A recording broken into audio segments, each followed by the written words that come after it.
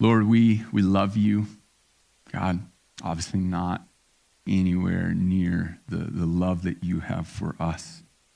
But God, I look around this room, and I don't know everybody's story by any means, but I look around and I know a bunch of different people, and I can see over the years I've got to hear their heart for you, for the gospel to go forward, for people that have not responded yet to you, Jesus, to hear about how great you are, how great your love is, that you died for them so that they would come to place their faith in you. Jesus, I know we've got a bunch of people that just love their church, Lord, and I'm so thankful for that. And as we get into this chapter in Acts, as we look at what Paul said to these elders, Holy Spirit, would you teach us? Would you have your way in us? Would you shape us by your word? Lord, we need you to shape our minds. We need you to shape our hearts. Like Scott said early in the service, we don't want to leave this place the same as we came in. And we can't do that, Lord. We can't just try hard enough. God, we need you. So, Lord, that's what we're asking for today. We love you, Jesus. If you have your Bibles, open up to Acts chapter 20. It's been a few weeks since we've been in Acts. Ron was the last one to preach, and I think the snowstorm happened after that. I don't even really, time's been weird for me the last few weeks, but just a reminder, we came off Paul. It was really a lot of traveling, and we find out in verse 16 that he's trying to get to Jerusalem. Like his hope is that he can get to Jerusalem for the day of Pentecost, right? And he loves all these churches that he's planted, but he wants to get back to Jerusalem to be there. And I'm guessing that part of that, at least, and this is a guess, is that he wants to see that sending church in Jerusalem. He wants to see those brothers and sisters in Christ. So he's trying to not be delayed. We get to verse 20. And it says, now from Miletus, he sent to Ephesus. So apparently they stopped here at this port. We don't know why, but he sends to Ephesus, and it says, and he called the elders of the church to come to him, right? So he sends off. They're not that far away. They can come over. And remember that Paul had spent 3 years teaching daily in Ephesus. Like he was saturated in this community. His roots were deep in Ephesus with the Ephesians, and especially with the believers, right? He's got a deep, deep care for them. And we'll read this in a little bit, but he knows that this is it, that this is going to be his last time getting to see them at all. And I'm sure you've had moments like that with dear, dear friends that maybe didn't know for sure it was the last time you were going to see them, but you had a strong suspicion that at least you weren't going to see them much, right? Maybe they're moving across the country, or maybe you were in the military and you were getting a new assignment, they were getting a new assignment, but you knew that this was it, and there's a deep, sweet friendship, a love for one another, and you have that last moment together, and we get to read about this last moment that he has with these Ephesian elders from the church in Ephesus. And this is the only speech in Acts that is just to a Christian audience. All the other speeches in Acts, they're non-believers there. It's a mix of unbelievers and believers there. But this one is just for Christians. And in verses 18 through 27, we get this window, or the curtain, I guess, is kind of pulled back in Paul's approach to ministry. And this is for all of us. I know he's speaking to elders here, but this isn't just for a pastor. This isn't just for elders, deacons, Bible study leaders. This is for all believers in one way or another. So let's engage our hearts and our minds in this text. And as I said, we'll see in a moment, these are his final words. So verse 18, or final words to them. Verse 18, and when they came to him, he said to them, you yourselves know how I lived among you the whole time from the first day that I set foot in Asia, serving the Lord with all humility and with tears, with trials that happened to me through the plots of the Jews, how I did not shrink from declaring to you anything that was profitable, and teaching you in public and from house to house, testifying both to Jews and to Greeks of repentance toward God and of faith in our Lord Jesus Christ. And now behold, I'm going to Jerusalem, constrained by the Spirit, not knowing what will happen to me there, except that the Holy Spirit testifies to me in every city that imprisonment and afflictions await me.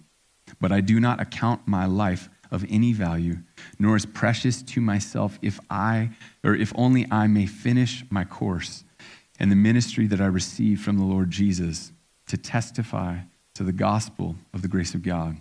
And now behold, I know that none of you among whom I have gone about proclaiming the kingdom will see my face again. Therefore, I testify to you this day that I am innocent of the blood of all, for I did not shrink from declaring to you the whole counsel of God. Man, Paul had his priorities straight. He had his priorities set in concrete. Look at verse 24. He says, I did not account my life of any value, nor as precious to myself. Man, his life wasn't what he valued the most. And it just struck me how different that is than our culture, than our society, probably even than us as believers. Like we'll do maybe not anything, but almost anything to squeeze out as much time on this planet as possible. But what mattered to him wasn't his own life, right? And I'm not saying he was reckless, but what mattered to him was finishing the course, right? We think of like a race that you're running. You don't just want to do really well like the first 3/4 of the race. No, he wants to finish the ministry that the Lord set before him. And Paul knew it wasn't a 100-meter dash. He was running a marathon, or maybe really an ultra marathon. And as fast as Paul did start out of the gate in ministry, he understood this was not a sprint. This was a long, long race. So the ministry success that Paul had, that he enjoyed, he wasn't just looking back in satisfaction. I'm sure he was content with what God had done, but he wanted, by the power of the Holy Spirit, to continue on, to finish what God had given him. There was more to do, and he was pressing on so that he could finish the work that the Lord gave him. His priority was gospel ministry. And we're all to be ministers. Every believer, right? We're called a kingdom of priests, a nation of priests is what Scripture calls us. So I ask you, what's your ministry right now? Like today, right where the Lord has you, what is your ministry? And it'll change, right, throughout the years. Maybe you'll have a similar focus most of your life, maybe not. The Lord will lead you to different ministries. But today, what is your ministry? And if you hear me say that and you're like, man, I have no idea. I have no idea what you mean. Let me throw out some options here. If you're married, if you have kids, and that's your first ministry, is to your spouse, to your family. I know I look around the room and we've got a lot of grandparents in here. And I know for some of you, you have your own kids, they're not following Jesus. And maybe their spouse isn't following Jesus. And you've got all these grandkids and you're praying for those grandkids. You're working hard to be light to them. You're praying hard that God would open up their hearts to respond to him as Lord. For others, you go to work and it's paying the bills, but really, that's your mission field. That's where you are trying to minister. Or others, it's your neighborhood. You've been really intentional to get to know at least some of your neighbors, at least the ones maybe in closest proximity to you. I know we've had people in our church that they couldn't get their neighbors to come to church, so they started like a little Bible study just in their neighborhood, hoping to minister to their neighbors. We have multiple people that work in education here. And I know that the kids you work with, your classrooms, man, that's where you're ministering. You got, 28, 30 little lives that you're trying to love these kids and their parents well, and your coworkers. Or maybe you have a formal title, right? You're the head of something. You teach a Bible study. You're on the women's ministry team. You serve with Young Life or with Track, or you're on youth staff. Or maybe Maybe you consider yourself older, so I'm not calling you older, but you consider yourself older. And you, when you come here, you're looking for younger people in our body to encourage. And they might not even know. They might not even understand that you're trying to minister to them, but you're being very intentional. You're praying for them throughout the week. Maybe you send them messages or cards, but every time you're here, you're looking for them because you want to be an encouragement to them. We can go on and on, but what is the ministry that God has for you right now? Because every believer, we're called to participate in God's kingdom work. And I just wonder, what is he asking you to lean into right now? And then once you have that identified, then the next question is, how committed are you to that ministry? Like, do you have 1 foot in, 1 foot out? Or are you all in with the ministry that God has given you? Whatever your ministry is, like I said, Paul pulls back the curtain here. He lets us see his talk with these elders, his encouragement, his exhortation to these elders, his instruction to them, and we get insight. Right? We get all these pairs, these descriptors of his priorities in ministry. Verse 19, it answers the how question. How did he do ministry? Well, it's through humility and tears. Right? Paul's brilliant. We have his letters. We can see he's a brilliant man. I imagine that most rooms that he walked into, he's probably the smartest one there. He probably knew more about building a church than anyone he interacted with.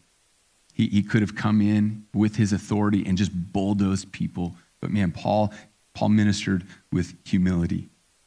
And this doesn't mean that we don't recognize how God has gifted us. That is key as Christians. We have to know. We need to learn, okay, God, how have you wired me? How have you made me to be a part of your body, to build up the body of Christ? So there's a sense that is vital, right? Because when Christians aren't using their gifts, it leaves a gap in the body of Christ, it leaves a gap in the church. But then there's also this reality that when you're done with that ministry, someone will come behind you and ministry will continue on. Like, yes, God is using you now, and also God is not dependent on you. He doesn't need you to do it. He will continue his work even without you. There'll be people that follow you that do some things better than you. Some things worse, which will probably make you feel good. But some things they'll do way better than you. So he led with humility. He also served with tears. Right? He was committed to his people. Right? He was up close and personal with them. When you minister, man, there's a level of commitment where you should be impacted, right? That how your people are doing, that you're serving, that you should be impacted by them. Now, there are unhealthy ways that you can find identity in ministry, right? You can find your self-worth in ministry. I think that's a pitfall for anyone in ministry. But man, do you care so much that you weep with those who weep? Or do you hurt when they struggle, when they make self-destructive decisions? Paul served, he led, he ministered with humility and with tears. Verse 20 tells us the what. What he did was he declared and he taught. It says, I did not shrink from declaring to you anything that was profitable and teaching you in public and from house to house. Right? He spoke gospel truth. He taught sound doctrine. Right? He wanted to teach them anything that was going to be profitable for them. I guarantee that Paul was up late at night just seeking the Lord, scouring scripture, going, God, what would you have me teach them tomorrow? Or maybe he's planned out weeks. I don't know. What would you have me teach them next week, Lord? God, I want to fill them. I want to teach them. I want to raise them up in you. I want to equip them. All right? Ministry involves speaking gospel truth. We can't just be good people, right, that are really nice. We've got to speak about Jesus. Verse 20 also tells us where.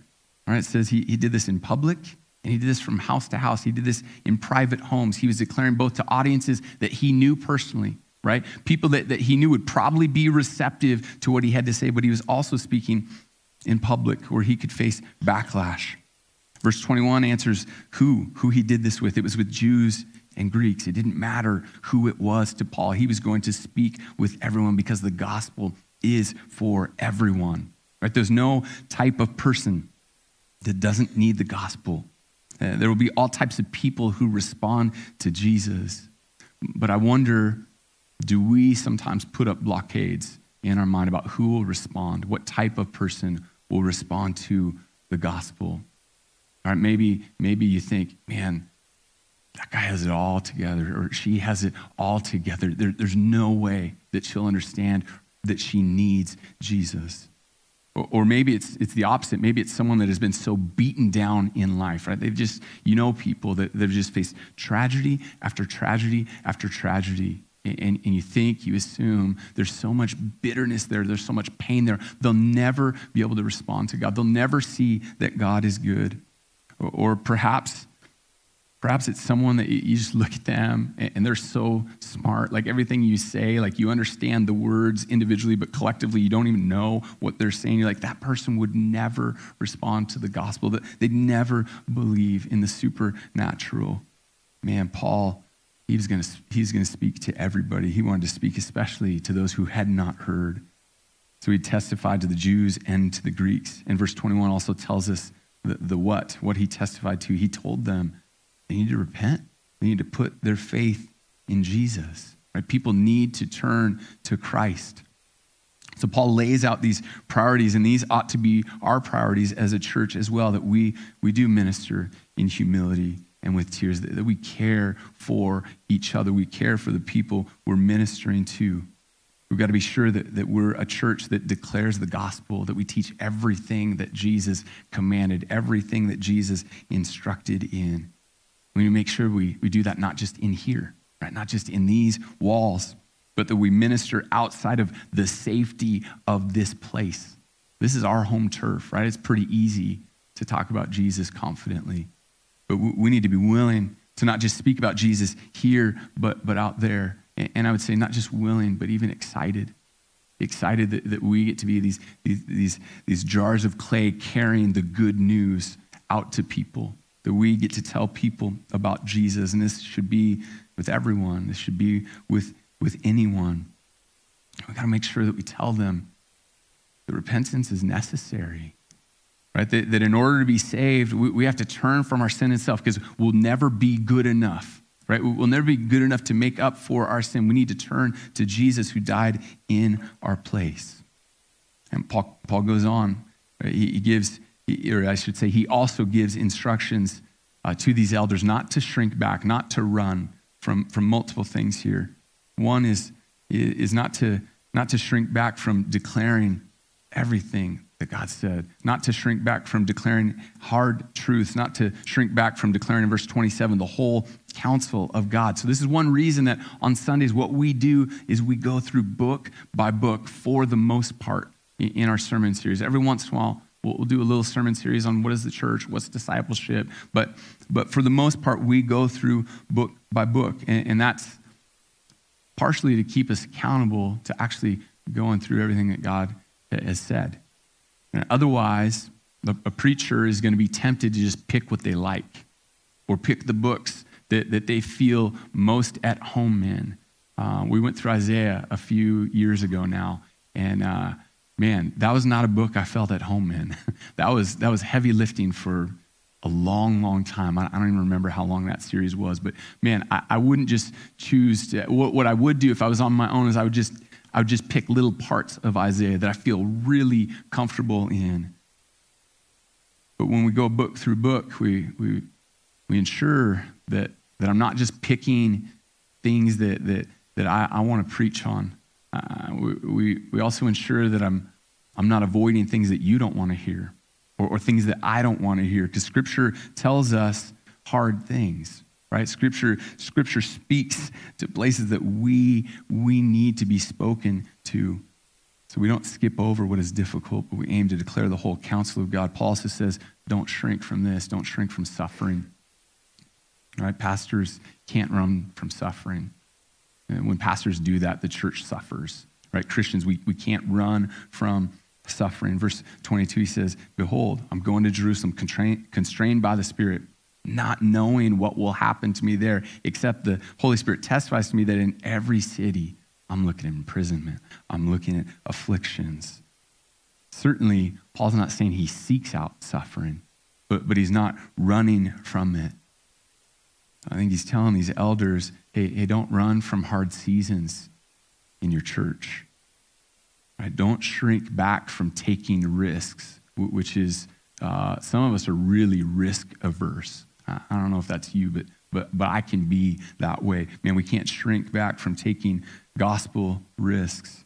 We can't run from uncomfortable conversations in the body. Matt brought that up earlier. I'm sure there's some of you that like uncomfortable conversations, right? There are a couple weirdos, just kidding, that God has gifted that way, truly. The rest of us do not enjoy uncomfortable conversations, right? The rest of us, man, we want to just put it off, and I include myself in this number, right? So you wait, and you hope that uncomfortable situation will work itself out on its own.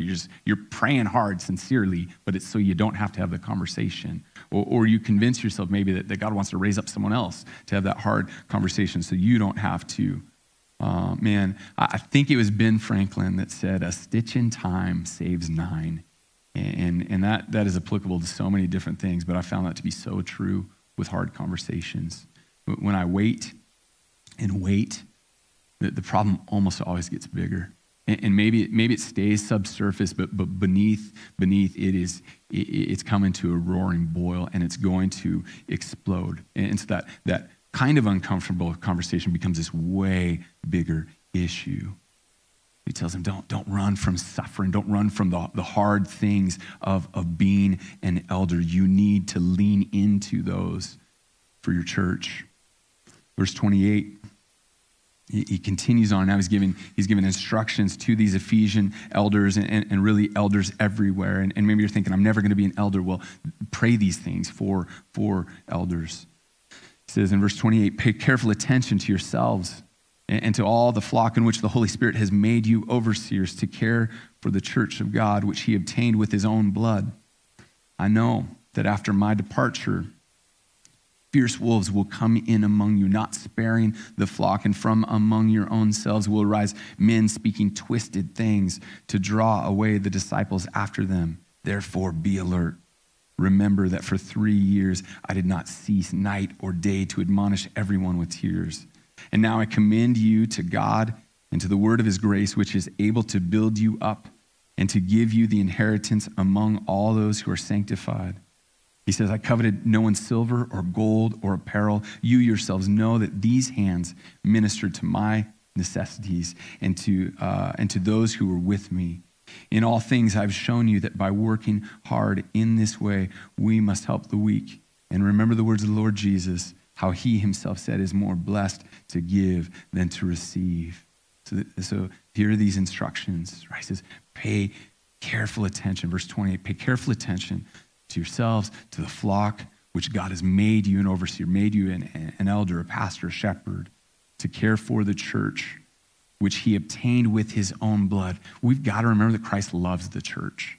Right? He loves the church, and if we are his disciples, we need to love the church. He gave himself up for the church.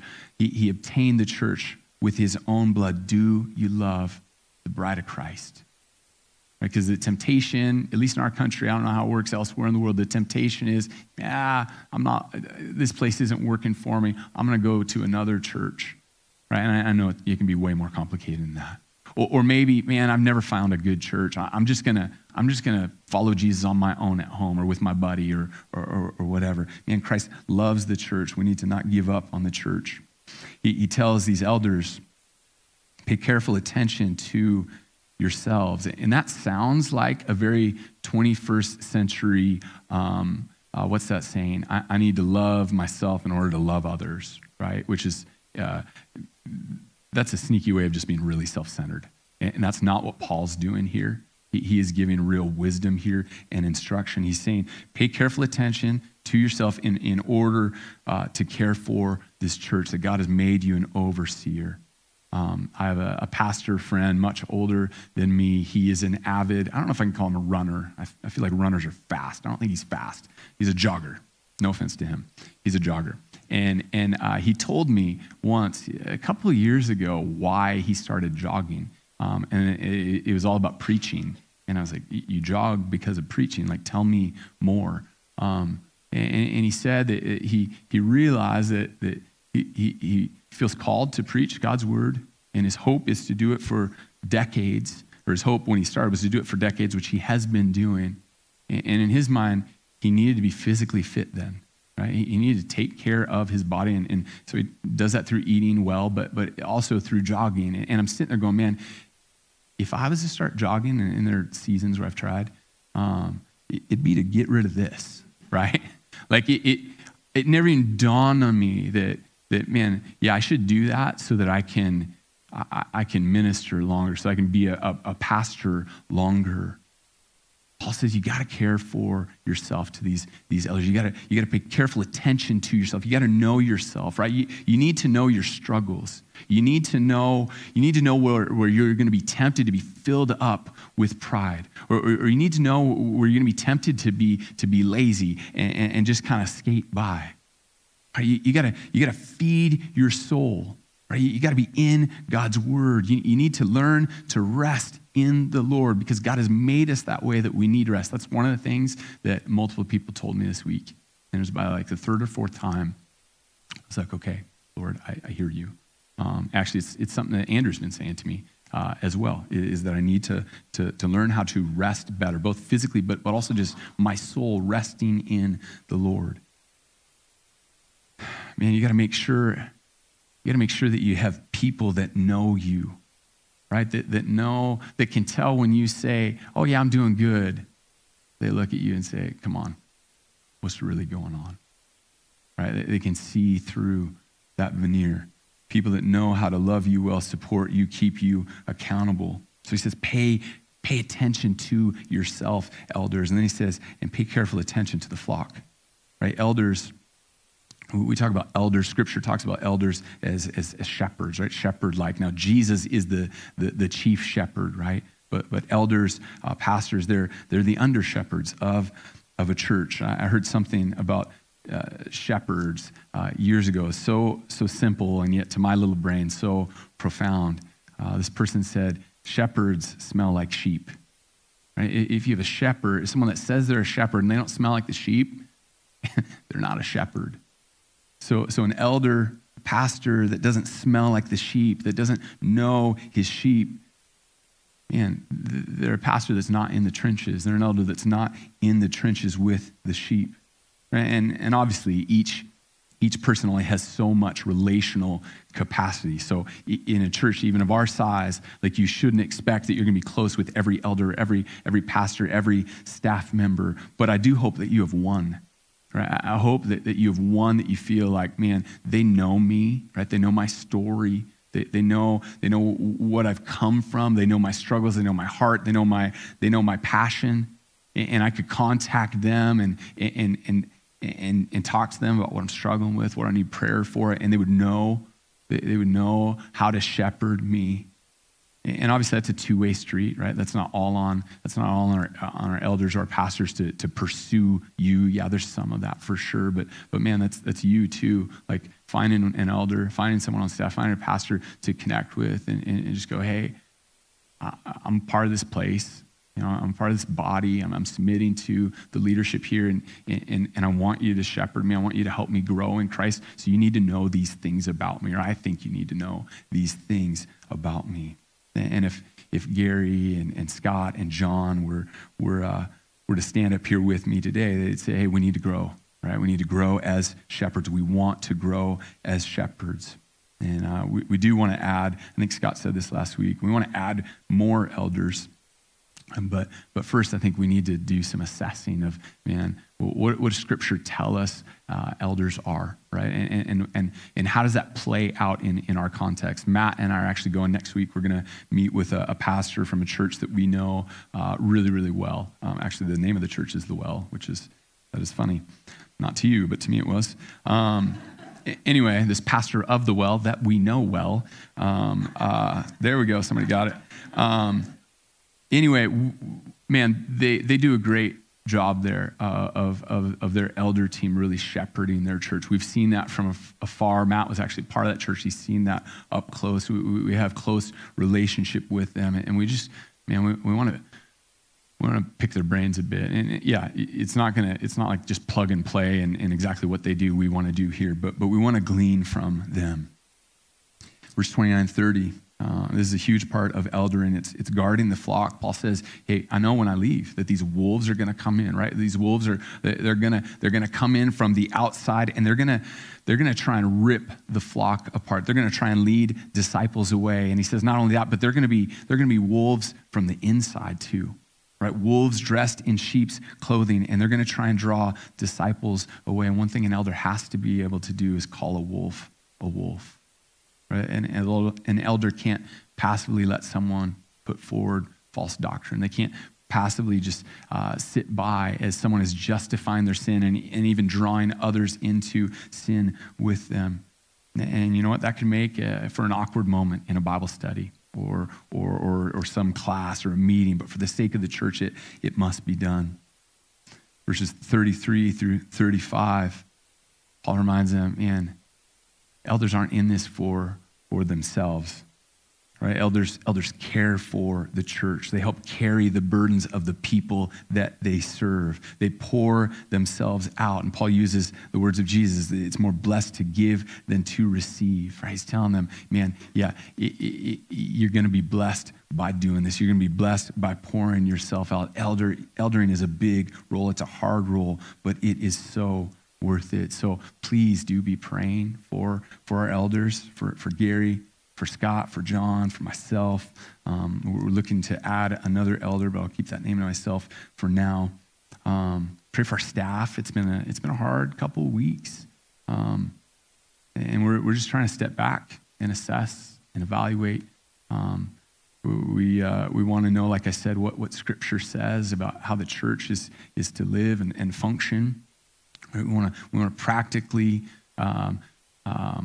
figure out, like, okay, so what does this mean in our context here in Camas at Harvest? Right? We want to assess what we're doing well. We want to assess what isn't working, what's kind of working. You know, we want to figure out where do we need people in our body to use their gifts that we haven't really made that happen before. And I tell you, like I think I said this earlier, I had so many meetings this week with people from our body and so encouraged. I know I won't walk away from every meeting encouraged in life, but this week that's what the Lord had. And I had multiple people in our church that not only wanted to ask me how I was doing, which was great, but they wanted to say, hey, this is how the Lord's wired me. This is how the Lord's gifted me. This is some of the experience that I have. And I'm not telling you, Greg, that you need to use me, but I'm just offering myself to our church. And each time I just walked away just going, man, Lord, thank you. I was reminded of the scripture that says the Lord owns the cattle on 1,000 hills, right? I've been shaken. The Lord's not shaken, right? The Lord, his arm is not shortened. Let's jump back to verse 32 real quick. I think if you don't remember anything from this sermon, right, take away verse 32. He says, now I commend you to God and to the word of his grace, which is able to build you up and to give you the inheritance among those who are sanctified, right? He says, hey, here's what you need to remember. You need to stay connected to God. You need to stay connected to his word, right? Every believer, we need to stay close to God and his word. I think of John 15, the vine and the branches, right? Make Christ your home, remain in him, abide in him, cling to him, cling to his word. God has revealed himself to us through scripture. So Christians, we need the Bible, right? It's not just this thing that we can go to every once in a while whenever we want. No, you need this. I need this, right? I need scripture to shape how I think. We need scripture to shape how we think about politics, about money, about social issues, about marriage, about parenting, about leisure, about everything. We need scripture to shape our minds. We need scripture to shape our hearts. My heart's fickle. So is yours, right? Our hearts could go a million different places. No, Paul says you need God's word, which he tells us it's the word of grace, right? God's word it is grace to us, right? It is grace to the one who is mourning the loss of a loved one. Like we talked about the Kobe's today, as Peter, man, misses his dad. It is grace to the one who can't seem to shake that old sinful habit that they're so embarrassed by, that they've been battling for decades. His word is grace to the one who knows nothing, right? They're a brand new Christian. They know nothing in the Bible yet. His word is grace to the one who knows every Bible answer, who would win Bible trivia every time. His word is grace to the one who feels like they don't have the strength to even make it another day. His word is grace to the one who has everything that they could want. His word is grace to all who call upon the name of Jesus. Passage ends in verse 38 here, picking up in verse 36. When he had said these things, he knelt down. He prayed with them all. And there was much weeping on a part of all. They embraced Paul. They kissed him, being sorrowful most of all, because the word that he had spoken, that they would not see his face again. They accompanied him to the ship, and they set sail. Right? They knew that was it. I guarantee they clung to those words that Paul had for them, and we get to, because Luke wrote them down for us, we get to do the same. Would you pray with me? Lord, we love you.